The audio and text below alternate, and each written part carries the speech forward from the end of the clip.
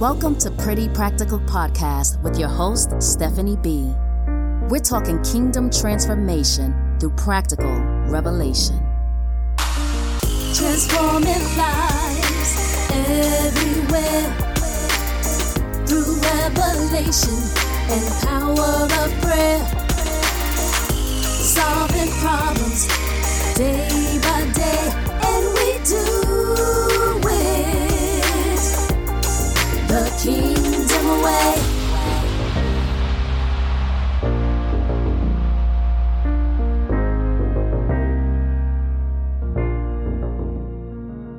Welcome to Season 2 of Pretty Practical Podcast. I'm your host, Stephanie B.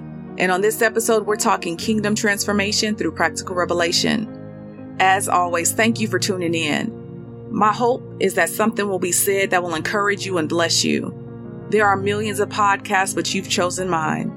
This isn't a hobby, it's more of a mandate from God for me. My heart is postured toward kingdom transformation. An internal alarm is going off, and I got to do my part. Honestly, I'm still figuring things out.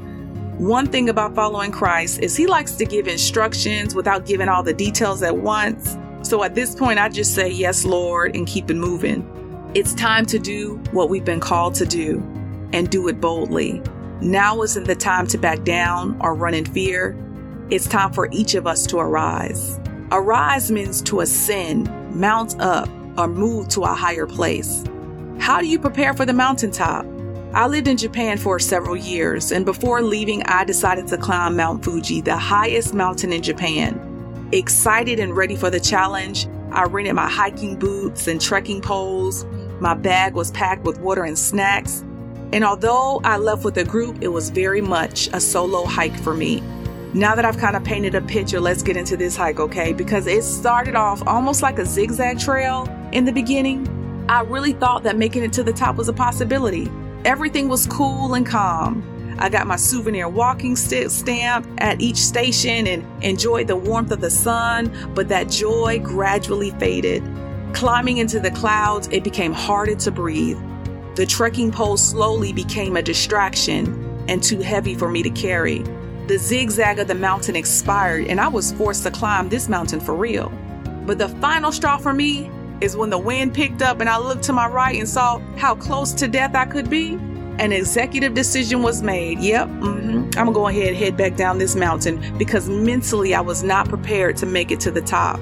And missing the bus was not an option for me. And after releasing a few choice words, it was time to descend.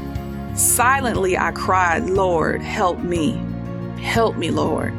And after a quick glance to my left, my eyes locked in with this short Japanese man. It was as if we could read each other's thoughts. I wasn't the only one turning around. He was turning around too. And when the burn of my legs overcame me and I couldn't get comfortable, so I had to stop to rest, this Japanese man would stop and rest with me. We didn't speak the same language, just a simple smile, realizing that God was answering my prayer and that he had sent me help. That man stuck with me the entire time. It took a few hours for both of us to make it back down, but when we finally made it back down to the base of the mountain, he bowed and I waved, and we each went along our way. I knew that God heard my cry, and he sent me an angel that day. And to this day, this story has a special place in my heart. Fast forward, it would take years for me to understand the lesson behind my Mount Fuji encounter. Looking back now, I know that God was giving me a natural glimpse at where I was spiritually, a desire to succeed, but not prepared for the task ahead. To arise in the kingdom of God, you must be disciplined. Back then, I was tender and easily moved by the cares of life, bound by fear and close to death. Yet his hand wouldn't leave me, and he was willing to train me through the trials and help equip me so I could arise. May I encourage you today? Don't allow the fear of climbing your mountain keep you from ascending. Yes, there will be strong winds, but your climbing isn't supposed to be in your own strength. When it gets heavy and your legs feel weak and begin to hurt, the Lord will gladly give you rest. Arise. Your faith can move mountains. Your stretching is building endurance. Your opposition won't be able to stop you. When you reach the peak, you'll be able to say, I did it without compromise. The world doesn't care how they win. The goal is just to win. But for kingdom transformation, you must follow the instructions of the King. My prayer for you today is that you will remain disciplined in the preparation. Your mountain won't overtake you. Arise. You're meant to sit in the high place. You can't get there if you quit. I'm rooting for you. Thank you for tuning in to Pretty Practical Podcast with your host, Stephanie B.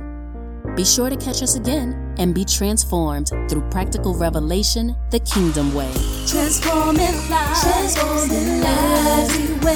everywhere, through revelation and power of prayer, solving problems day by day, and we do it the Kingdom way.